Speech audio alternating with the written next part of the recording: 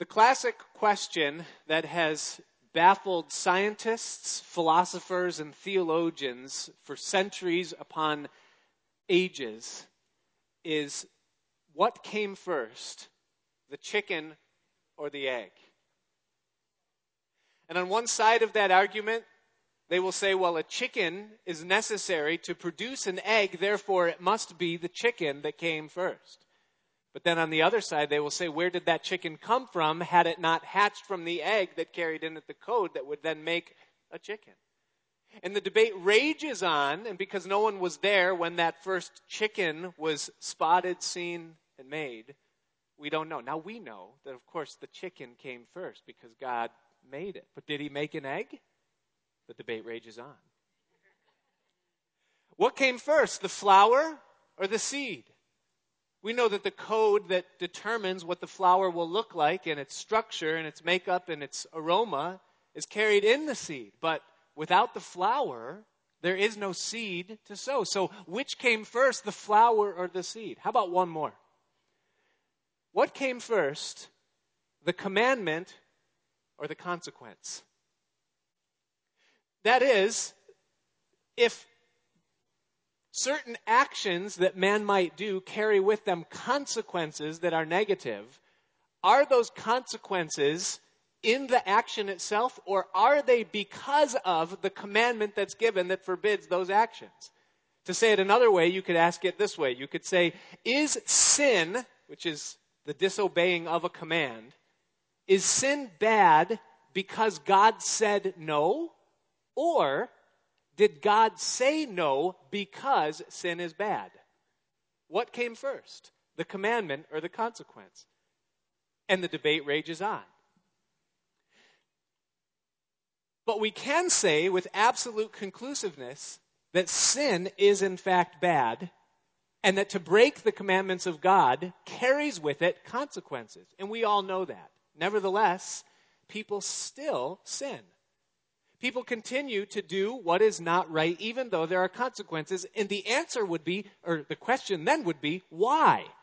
If there's consequences attached to actions, then why would man still do what is wrong? And there's two answers that I want to submit to you concerning the answer to that question. Number one is that people don't foresee the consequences. Now, the word consequences, interesting word. Con is the prefix, it means with. And second of all, is sequences, which is just a sequential series of events. So a consequence is a sequential series of events that are associated with an action, like the ripples that take place when you throw a rock into a water. There's a consequence. There's a ripple effect that goes down. And I believe that many times humans, we fail to recognize that there are consequences to actions, and so therefore, because we don't see them, we can do it. We say, well, to sin or to do this thing feels good now. People do it all the time. My neighbor does it, and nothing's happening to him.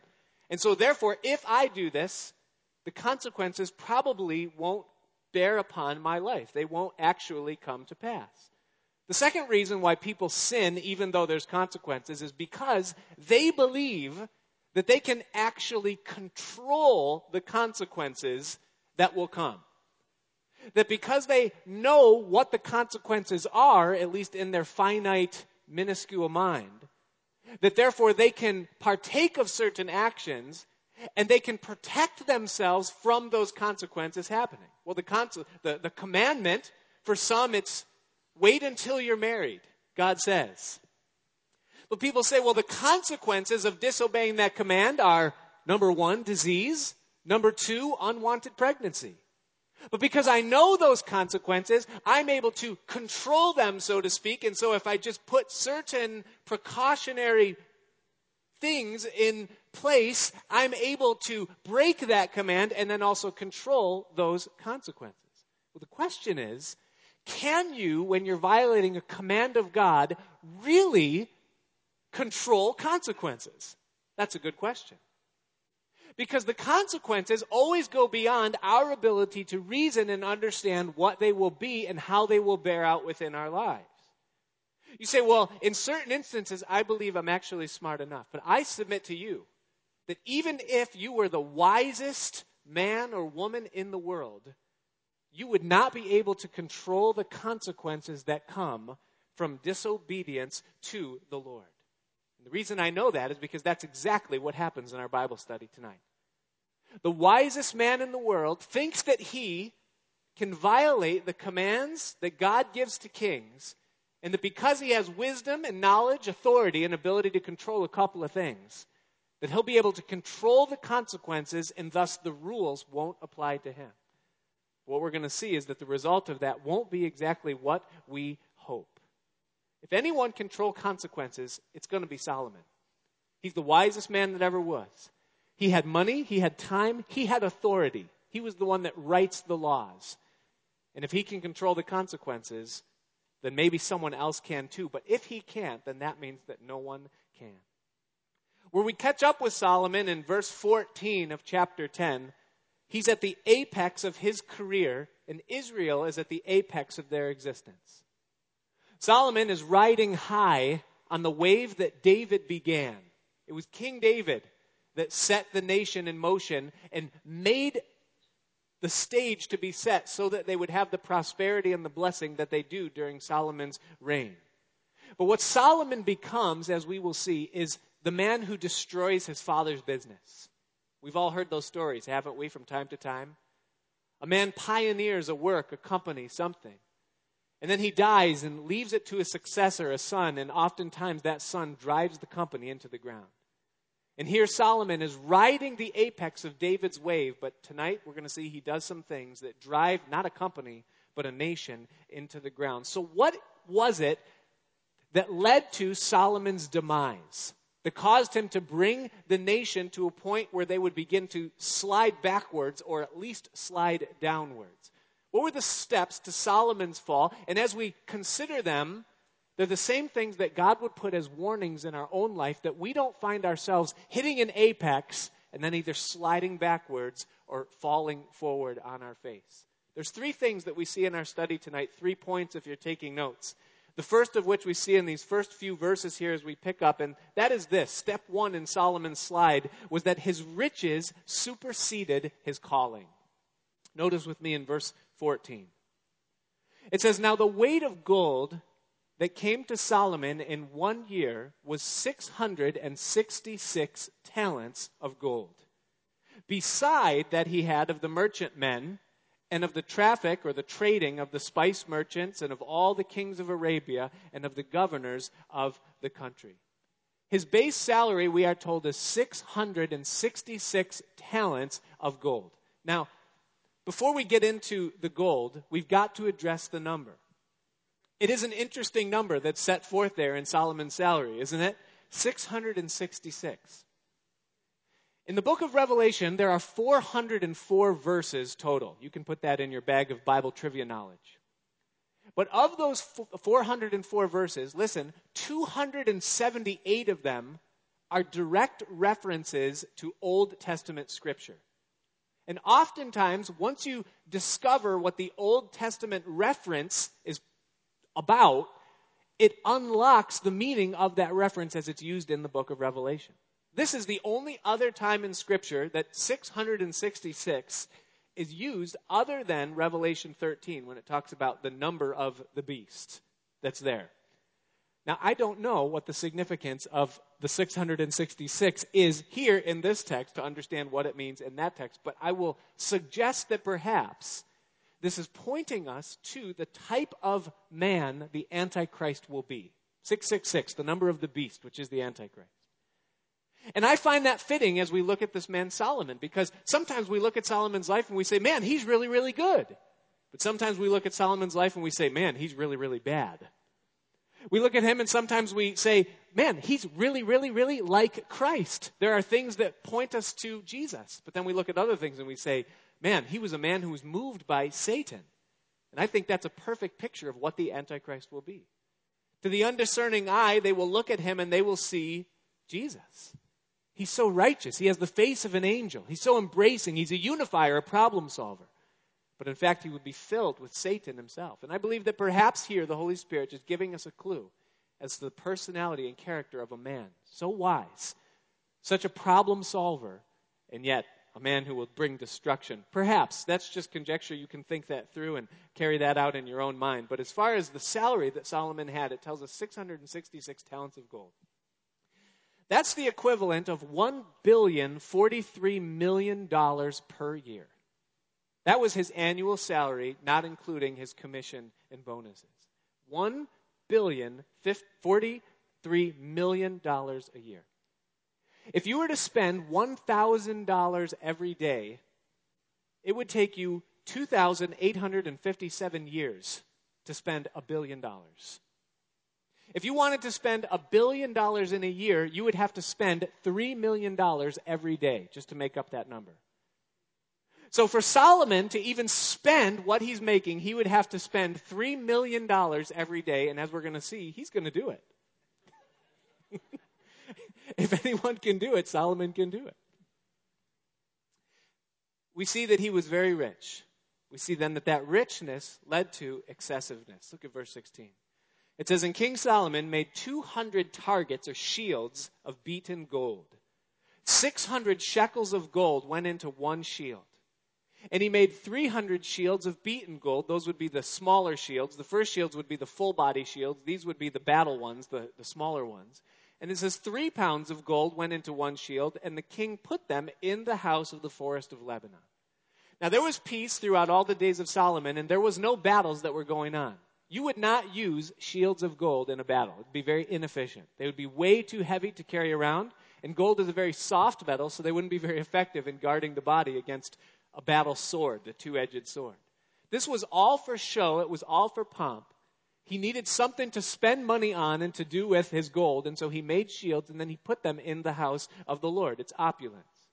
It says, moreover, verse 18, the king made a great throne of ivory and overlaid it with the best gold. Now, think about that for a minute. An ivory throne. Isn't ivory classic enough? I mean, who has ivory furniture in their house? They don't even make piano keys with real ivory anymore. I mean, that's so rare. It's so exquisite. But he had an ivory throne, and he said, not good enough. Put gold on it. Overlay it with gold. You know, can't we just use pine and put gold? No, ivory, he says. The throne had 6 steps, and the top of the throne was round behind, and there were stays or armrests on either side of the place of the seat, and 2 lions stood before the stays. Oh, my goodness. Not real lions, graven lions. And 12 lions stood there on one side, and on the other, upon the 6 steps, there was not the like made in any kingdom. This is an opulent throne that's there. What was the command? Let's move forward, and we'll look finish Solomon's riches here. And it says, and King Solomon's drinking vessels were of gold, and all the vessels of the house of the forest of Lebanon were of pure gold, and none were of silver. It was nothing accounted of in the days of Solomon. And so here we see this man who goes from rich to excessive to opulent to now bored. He's like, what else can we make out of gold? These cups, the silverware's got to go. We needed gold. Gold forks, gold spoons, gold cups, everything. Just make it out of gold. We got to get more. We got to spend more money. We got to do something with it. And then once the gold was gone, verse 22, it says, for the king had at sea a navy of Tarshish with the navy of Hiram, so a second navy, and it says once in 3 years came the navy of Tarshish, which was more of a European tour. The other one was African. And that navy brought gold and silver, ivory and apes and peacocks. Now he's just getting weird. What else can you bring me? Bring me some monkeys. Get me some parrots. Get me some peacocks. Bring in some things here. The gold's not really doing it for me anymore. Get me something else to do this. And then it sums up all of that revenue by saying in verse 23, it says, so King Solomon exceeded all the kings of the earth for riches and for wisdom, and all the earth sought to Solomon to hear his wisdom which God had put in his heart, and they brought every man his present, vessels of silver and vessels of gold, and garments and armor, and spices, horses, mules, a rate year by year. Going back to the beginning, what is the commandment that God gave to kings? You're in Deuteronomy chapter 17, at least with one finger. Let me read to you the verses that were the command for kings. What did God say when a king came into power in Israel? It says in Deuteronomy chapter 17, and it's in verse 16.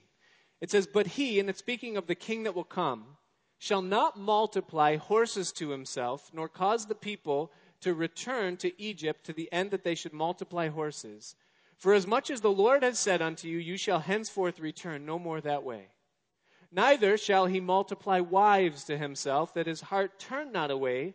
Neither shall he greatly multiply to himself silver and gold. 3 things that God commanded, especially for kings, that they were not to do when they came into power. They weren't to multiply horses, they weren't to multiply wives, and they were not to multiply silver and gold. Now you can say this is relative. You can, there's gold and then there's gold. Listen, this is excessive. This is multiplying silver and gold. But then God goes on to say why. Notice in verse 18. It says, it shall be when he sits upon the throne of his kingdom that he shall write him a copy of this law in a book out of that which is before the priests, the Levites. A new king was supposed to write by hand his own copy of the scriptures. And it says, and it shall be with him, and he shall read therein all the days of his life, that he may learn to fear the Lord his God, to keep all the words of this law and these statutes, to do them. And here's why he's to do that, verse 20. That his heart be not lifted up above his brethren, and that he turn not aside from the commandment to the right hand or to the left, to the end that he may prolong his days in his kingdom and his children in the midst of Israel. What we see Solomon beginning to do here is he's beginning to blow right through these commands that God gave. He starts with the third. He greatly multiplies to himself silver and gold, and in the process of that, he does the very thing that God was trying to avoid. He elevated himself. He made a throne that was elevated on 6 steps, that was so pompously constructed and designed that it says no throne in any kingdom was ever made like unto that throne. When God commanded an altar to be built of the priests in Exodus chapter 20, he said very clearly that no steps are to be made for the priest to ascend up onto when he makes an altar. And the reason for that, he said, so that his nakedness is not exposed. The priests would wear robes, and if they would go up steps into that altar, then the people that were there at the sacrifice would see the nakedness of the priest, so to speak, and it was exposing his vulnerabilities. Now that's practical because you wouldn't want to be embarrassed, but it's also spiritually applicable.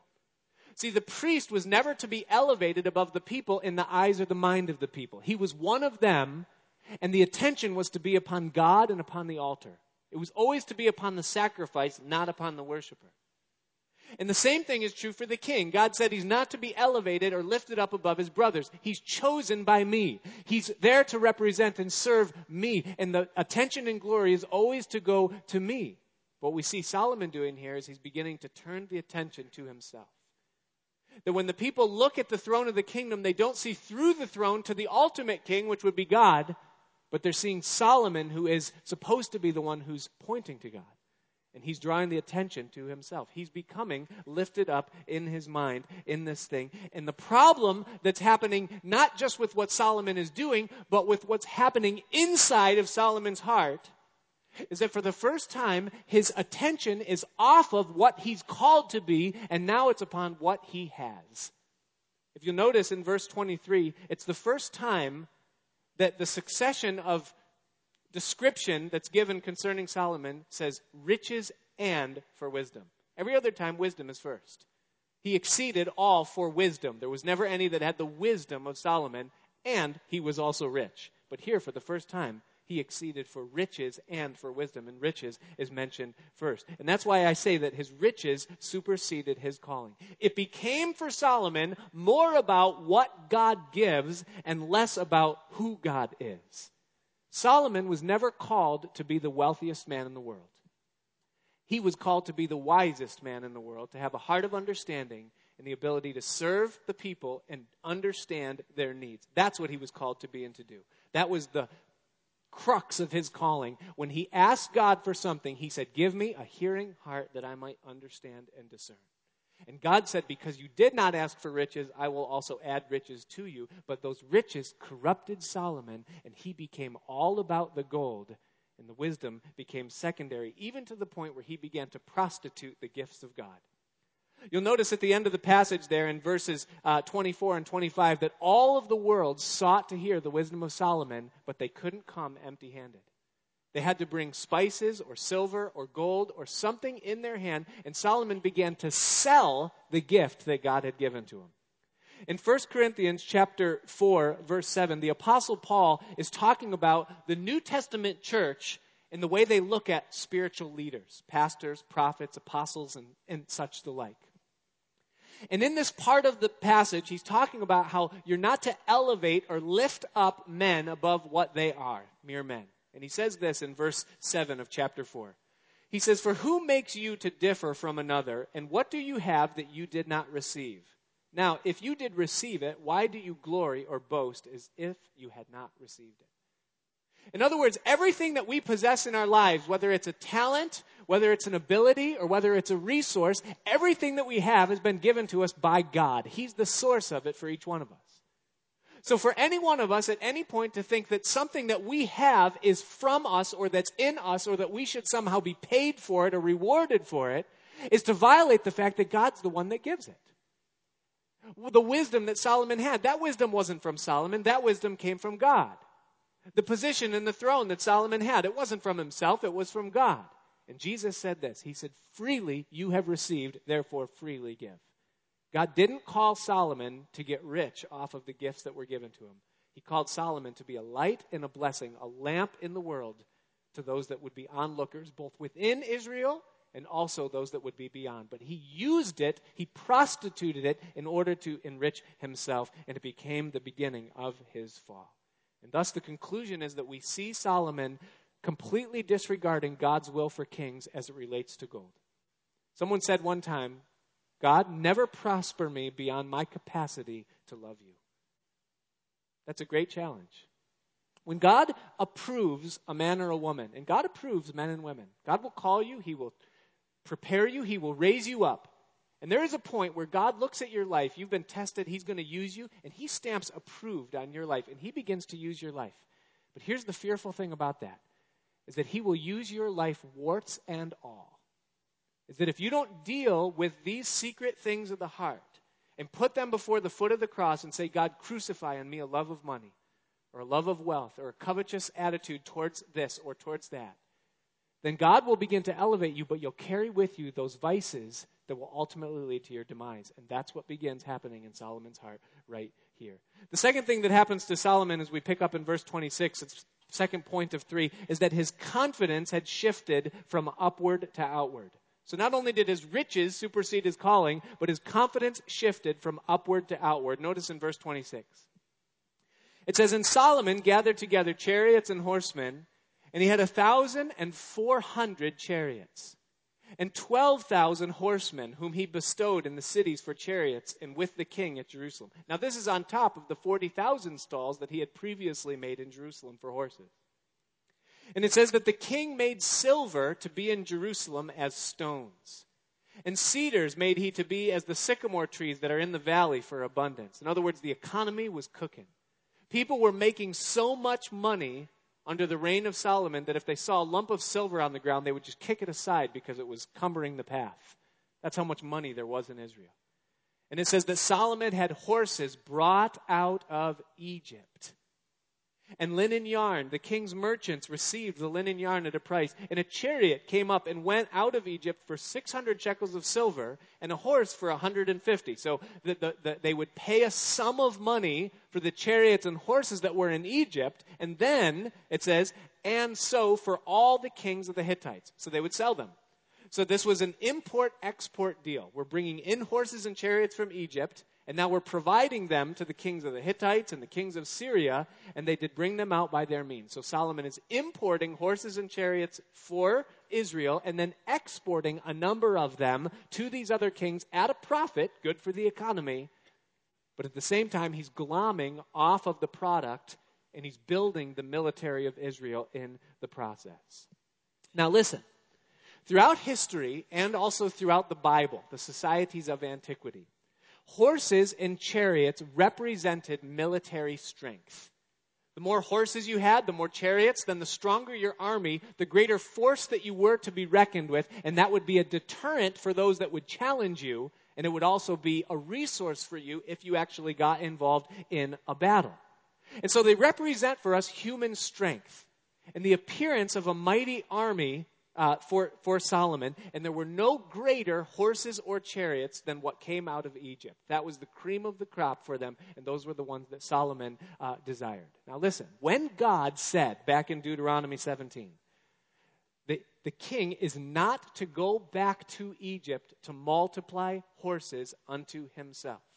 The reason that God gave back in Deuteronomy was that you are to no longer go back that way. That was the reason God gave.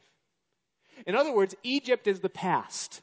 Egypt for you represents bondage and weakness and slavery and poverty and exile. You're not to go back that way again. And furthermore, you're to be aware of this.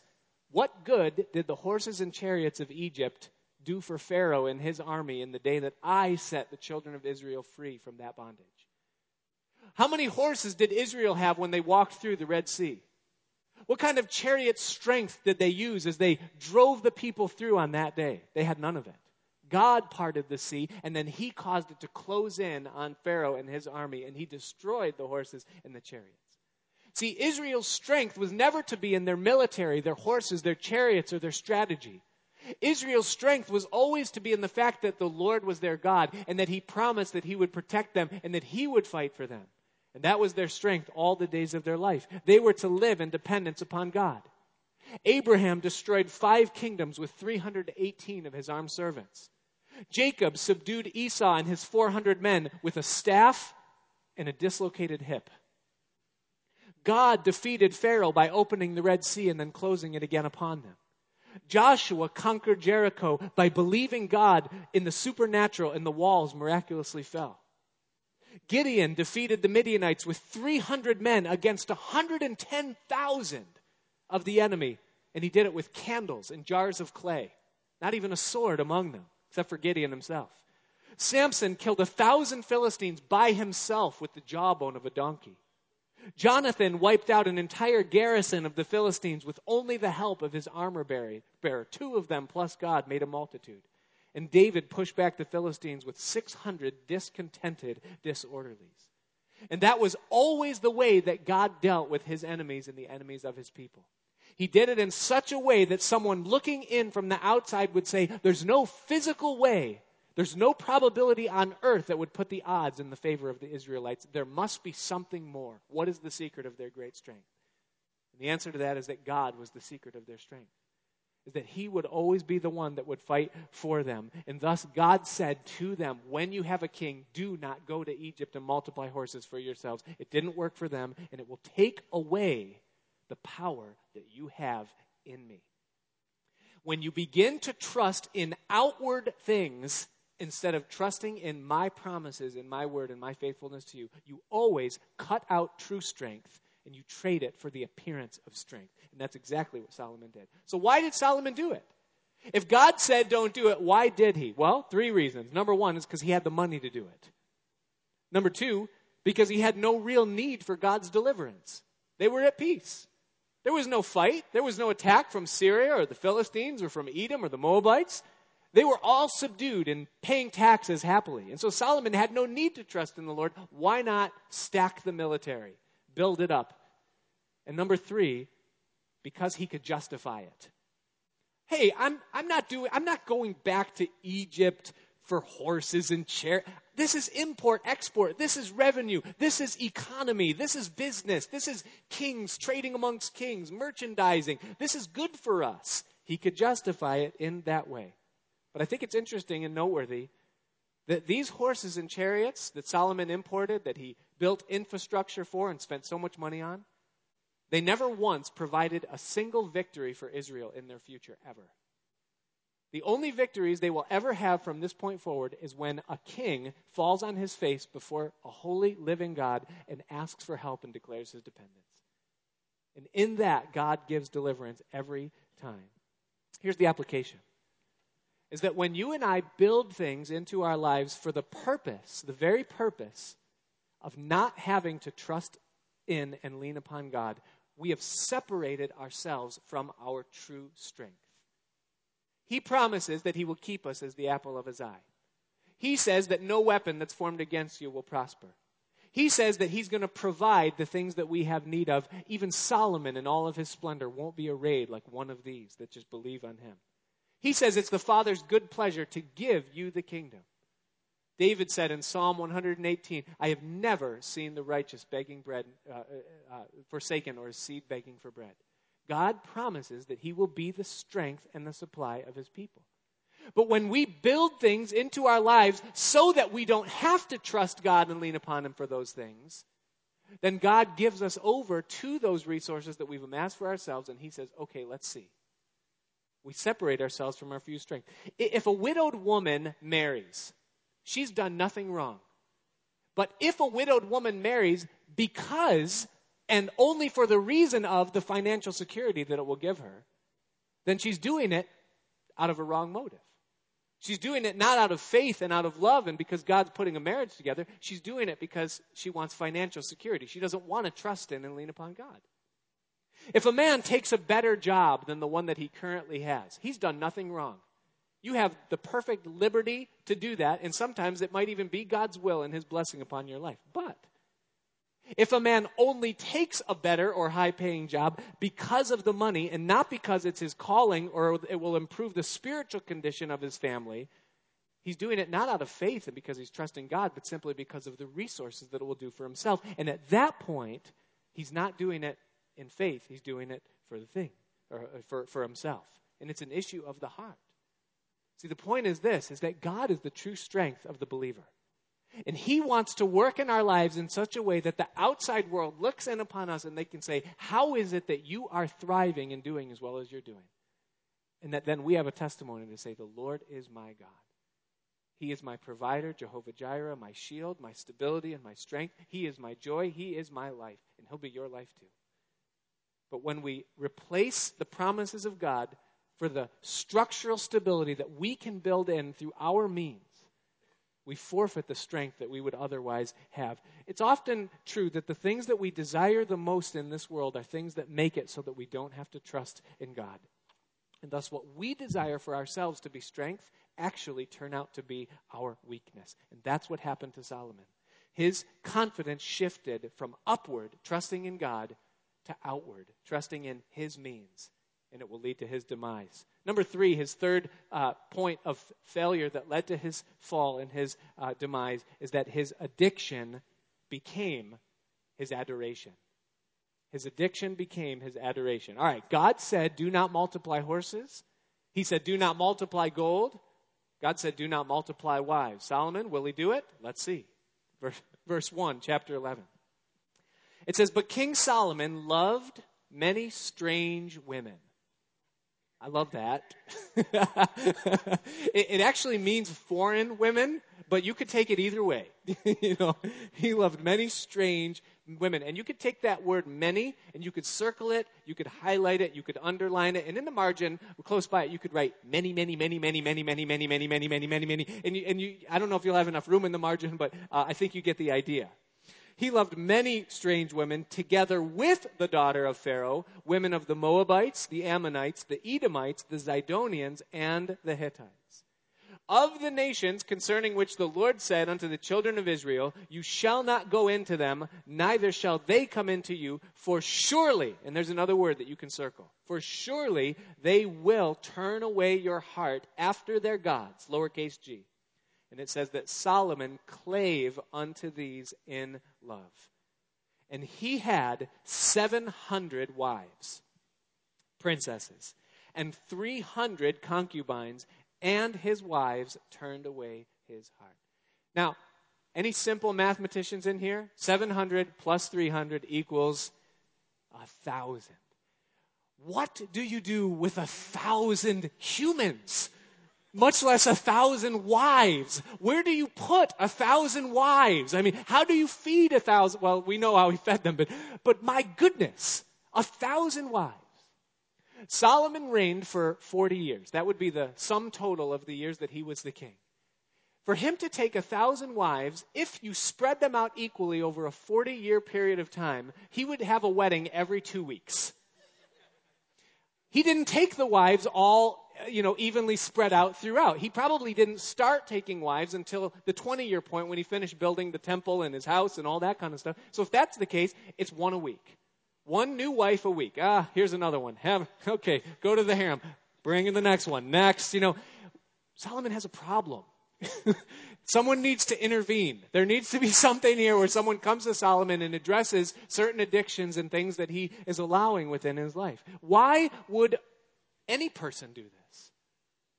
Why would a king do this? Why would Solomon, the wisest man in the world, do this? Well, two reasons. Number one is power, wealth, and pride. It was a statement. If you could afford to support and sustain 1,000 women, then what that would do is it would remove all speculation that you are living beyond your means. If some from other nations would look in and say, well, Israel's rich, but they're not that rich. They're living in debt. They don't actually have the money. This would remove all that speculation. No, he's supporting 1,000 women. He really is that rich. He can do it. It's interesting to me to think of Satan. Satan is the master of incremental ruin. He has this way of just getting people to do the stupidest things. I mean, here's the guy who's the wisest guy in the world, and he should absolutely know better. How did he get to a point where he's not just taking 2 wives or 10 or 15 like David did, his father, but he's taking 1,000 wives? How did he get to that point? I believe it happened the same way it happens for you and me when we find ourselves doing stupid things. It happens incrementally. If you could picture in your mind for a minute a scale, the kind that has balances, and on either side there's a platform, and you equal out the weight on both sides. And you could take, and for 1 minute, on one side of that scale, just put as much bird seed as you could possibly fit on it as it spills off and over, and you just have this mounded pile of bird seed on this one side of the scale. And this bird seed is your values, it's your morality, it's the standards, it's your righteousness in the practical sense of what God calls you to be and to do. And here's what Satan gets you to do. He says, you know what, just move a couple of seeds over to the other side. Just 1 or 2. Just compromise just a little bit. Nothing's going to change. Look at all the seed that's on this side. And so you take and you just move a couple pieces over. And little by little, incrementally, you compromise in small, minute, seemingly insignificant ways, moving seed by seed over to the other side. And Satan has all the time and patience in the world. He says, they're moving them. I'll just sit back and watch. And little by little, seed moves from one side to the other until the day comes when the scales shift. And it's almost undiscernible because it happens so slowly that the one side drops and the other one, that it's almost imperceptible. And it isn't until the day that you wake up next to a woman and you don't even know her name or where she's from. What number are you? Are you a wife or a concubine? I don't even know who you are. Where did you come from? Why are you burning incense in my bedroom? What in the world is going on here? That perhaps maybe you wake up and say, how did I get here in this place? That's how you got there. See, Solomon was told, don't multiply horses, gold, or wives. Well, he multiplied gold, and hey, there was no problem. In fact, everything's kicking. The economy's humming in Israel. Everybody loves me. This is great. He multiplied horses, and still again, nothing happened. There was no consequence. Nothing happened. And so why not just multiply wives too? This is something that's in my flesh. I'm the king. I'm the one that makes the laws. No one's going to question my authority. And certainly I'm above the consequences that would come from it. Can't see what would go wrong possibly through all this. And so he blows through that as well. And he finds himself into a point now where he has an addiction that he doesn't even like. Listen to the very words of Solomon that he gives to us in words of wisdom. Proverbs chapter 5, verses 3 through 5. It says, for the lips of a strange woman drop as a honeycomb, attractive, alluring. And her mouth is smoother than oil, but her end is bitter as wormwood. Sharp as a two-edged sword, her feet go down to death. Her steps take hold on hell. Proverbs chapter 6, verses 23 through 26, he says, for the commandment is a lamp, and the law is a light, and reproofs of instruction are the way of life. To keep you from the evil woman, from the flattery of the tongue of a strange woman. Lust not after her beauty in your heart, neither let her take thee with her eyelids. For by means of a whorish woman a man is brought to a piece of bread, and the adulteress will hunt for the precious life. Proverbs chapter 7, verse 24, concerning the whorish woman again, Solomon says, listen to me now, therefore, O you children, and attend to the words of my mouth. Let not thine heart decline to her ways. Go not astray in her paths, for she has cast down many wounded. Yea, many strong men have been slain by her. Her house is the way to hell, going down to the chambers of death. Proverbs chapter 23, verse 26. My son, give me thine heart and let thine eyes observe my ways. Now that's not in the positive for Solomon. Observe my ways. For a whore is a deep ditch, and a strange woman is a narrow pit. She lies in wait as for the prey and increases the transgressors among men. And then Proverbs 22, verse 14. The mouth of a strange woman is a deep pit. He that is abhorred of the Lord shall fall therein. Stark warnings from a man who couldn't control the very thing that he was warning against. I remember countless people when I was just a young boy that would smoke cigarettes in front of me, friends of parents, neighbors, people, and they would say to me as they would smoke on their cigarette, they would say, "Don't ever start. Don't ever start."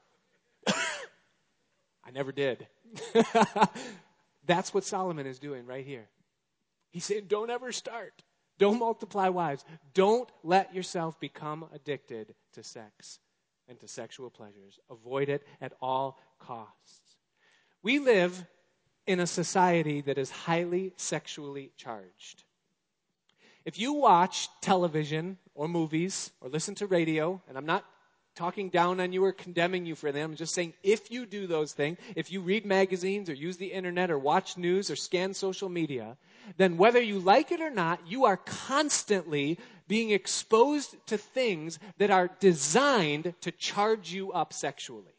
That's what they're seeking to do. That is how they allure you and entertain you and bring you into an appreciation for it. And what we are seeing as a society is the result of that. We're seeing that all barriers sexually are being removed. Restrictions, limitations, the morality next to it, the idea of marriage. Sex is being separated from anything sanctified or anything that's holy or made by God, and it's being made a thing unto itself. Now, yes, God made sex, and God knows what sex is, and God knows I'm saying sex right now in church and that we're talking about it. But God made sex for three things. Number one is communication. That in a marriage covenant, vulnerabilities can be let down. That there can be a union between two people that supersedes the union that can happen between any other two individuals in the world. And it's a covenant that seals when it's used the right way. It's made for communication. It's also used for procreation. That is, to advance human life. And we all understand the biological practicalities of that. And then number three, it's made for recreation. That is a reason God made it. God knows that it is enjoyable, and He condones it and designed it for its place within marriage. But what society has done is it has divorced communication and procreation and made it all about recreation.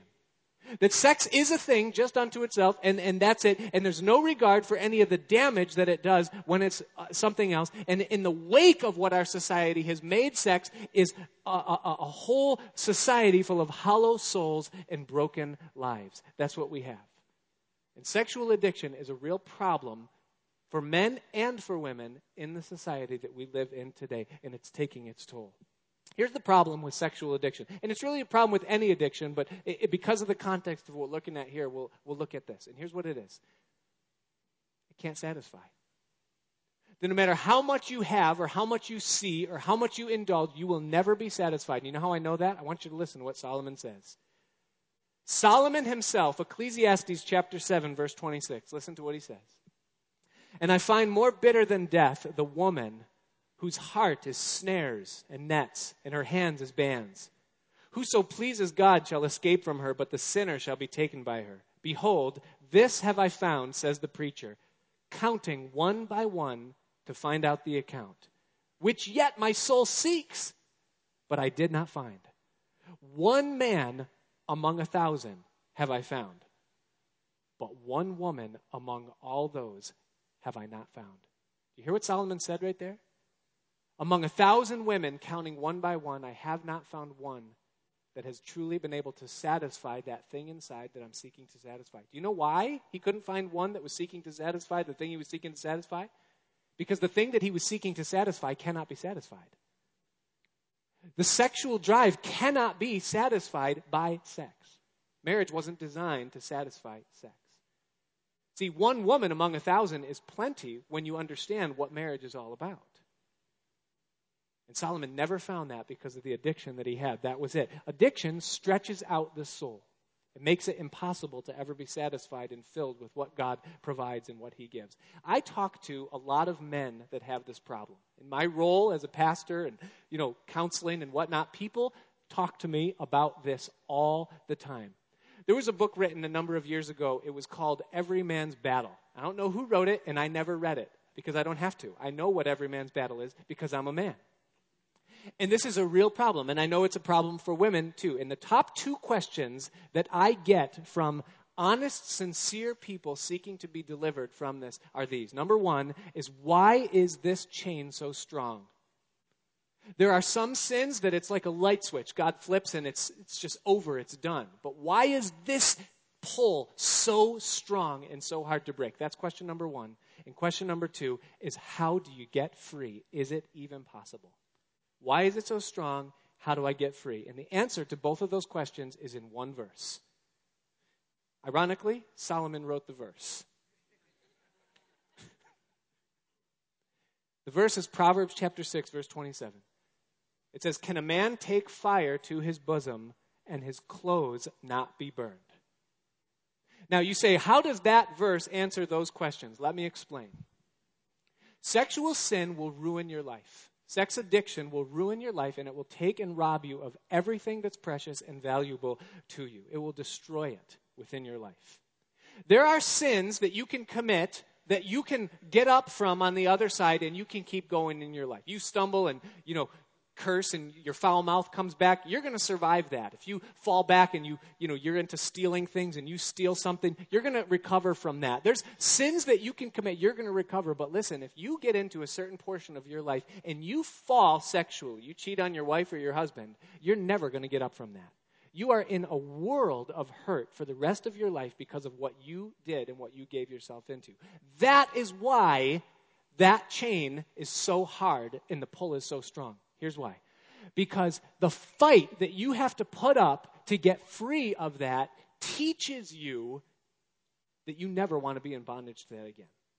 And it teaches you the severity of what it will cost you if you are given again. See, the things in my life that God has just taken away that have been so easy and just, hey, it's gone, a foul mouth. I don't even curse anymore.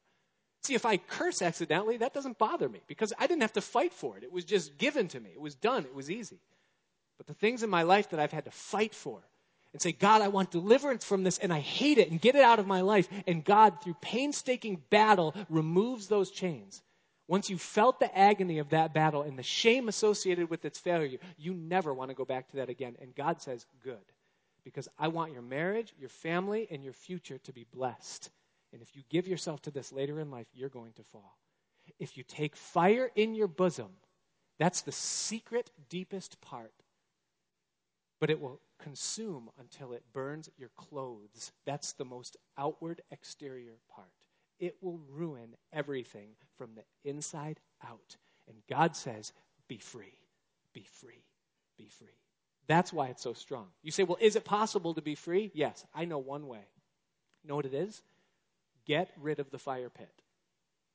Can a man take fire in his bosom and his clothes not be burned? See, nobody parades it. I'm a sex addict. I have a lust problem.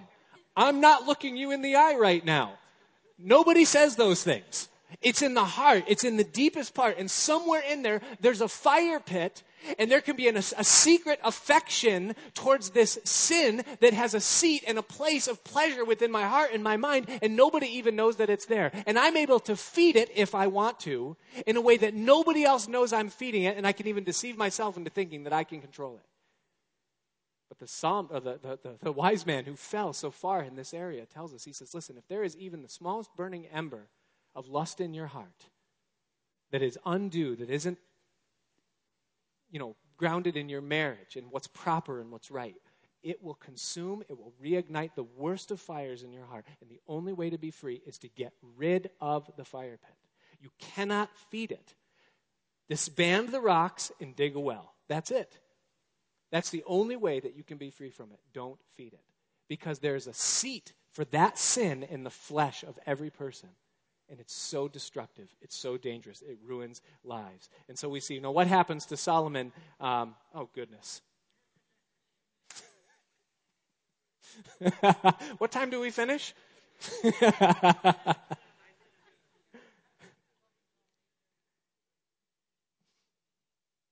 It says at the end of verse 2, it says that Solomon clave unto these in love. The word clave means that he joined himself to and made himself one. It's an act of communion where you let nothing in between you and the thing that you're cleaving to. That's what Solomon did. Now, in order for Solomon to do that, it means that he had to push God out. Because if you cleave to something that is in disobedience to God, then that means you have to push God on the outside of that in order to cleave to it. And the problem with that is that in order to see God, you have to either look through or look around the thing that you're now cleaving to in order to see God. And that's what happens to Solomon. He looks at God, but now he sees him through a kaleidoscope. He's looking through the lens of his own lust. And he's got to make way for it, and his heart is going to turn away from God because of it. And that's what happens anytime that we allow those things to happen. And notice what happens. Look at verse 4. It says, "For it came to pass when Solomon was old that his wives turned away his heart after other gods. And his heart was not perfect with the Lord his God, as was the heart of David his father. For Solomon went after Ashtoreth, the goddess of the Zidonians, and after Milcom, the abomination of the Ammonites. Ashtoreth was the goddess of sensuality. She was worshipped through sex." It says then in verse 6 that Solomon did evil in the sight of the Lord and went not fully after the Lord, as did David his father. Then did Solomon build a high place for Chemosh, the abomination of Moab, in the hill that is before Jerusalem, and for Molech, the abomination of the children of Ammon. And likewise did he for all his strange wives, which burnt incense and sacrificed unto their gods. Do you realize that the hill that is before Jerusalem is the Mount of Olives? And what this is telling us is that Solomon built pagan high places and temples in the very presence and sight, vision line of the temple of Israel. Here's what Solomon does, is that he introduces the very thing that will ultimately destroy the nation right after he builds the thing that blesses and exalts the nation. He built the temple. He made them what they were. And now in the very presence of it, he undoes all that good. The gross accomplishment, gross being like you get tax terms, gross, like your gross salary. The gross accomplishment of Solomon's life is that he built the temple of God. But the net accomplishment of Solomon's life was zero. Because that temple will ultimately be destroyed, and the people of Israel be wiped out of their land because of the idolatry that persists because of these pagan altars. He will be, who was the wisest man on earth, the poorest man in heaven, because of what he allowed to come into his life. His addiction became his adoration, and it cost him everything. If your belief in God does not dictate your behavior, then your behavior will dictate your belief in God. Paul said to the Romans in chapter 8, verse 13, he says, "If you live after the flesh, you will die. But if you, through the Spirit, do mortify the deeds of the body, you will live." Next week, we'll look at the consequences that Solomon could not foresee and that he thought he could control. As now, the judgment of God is going to come into his life because he thought he could disobey the will of God and live to see the other side of it. Father, we thank you so much, Lord, tonight. As we look at this man, we learn lessons for our own lives. And though perhaps it's a little bit of a heavy study, Lord, and it seems almost a little redundant. We studied Samson and heard this text. We studied David and heard this exhortation. Now we study Solomon and we hear this warning yet again, the danger of this particular sin. Lord, and tonight, as we stand on this side of all of that and see society around us giving itself over to addiction of lust and sex and physical pleasure, Lord, we would ask that we would be a church that would rise above it. That every one of us, Lord, would be sanctified completely within our hearts. That every bit of it would be gone from us. And that we could learn from the example of this most wise man. And Lord, I know that even though Solomon failed, that doesn't mean that we have to. For you said, if you through the Spirit do mortify the deeds of the body, you will live. And you've given us everything that we need to do it. And so, Father, if there's any part of our heart tonight, if our riches have exceeded our calling, if our dependence has gone from upward to outward, or if our addiction in some way has triumphed over our adoration of you, Lord, we make it our prayer tonight that you would set us free. And I pray for every person here. Lord, we all have those things, those areas in our life that constantly, Lord, tempt us or call to us. And I pray that tonight, Lord, by the power of your Holy Spirit in us, we would be completely free. That we would know the joy of walking with you in wisdom and in understanding. For you said that the fear of the Lord, that is wisdom. And to depart from evil, that is understanding. And so, Father, please give us the grace to be what you've called us to be. That not one of us would find the fate of Solomon through our poor decisions and our poor foresight of consequences. Be with each one here. And Lord, I pray that you would make your love so rich and so real in the hearts of every person that's here. Your word says that the goodness of God leads us to repentance. That it isn't the law of God, that it isn't even the fear of God, it's the goodness of God. And we know, Lord, that your will towards us is so good, your heart towards us so perfect, your love so complete and unfailing. I pray that every one of us would be so satisfied in having you, that there would be no earthly thing we could ever have, no position, no possession, no pleasure, that would ever get in between us and you. Oh Lord, that we would cleave to you with all of our heart, and we make that our prayer tonight. So take this word, inscribe it upon us, and may we be successful and fruitful in the days and in the world that we live in. We ask these things in Jesus' name. Amen. Let's stand.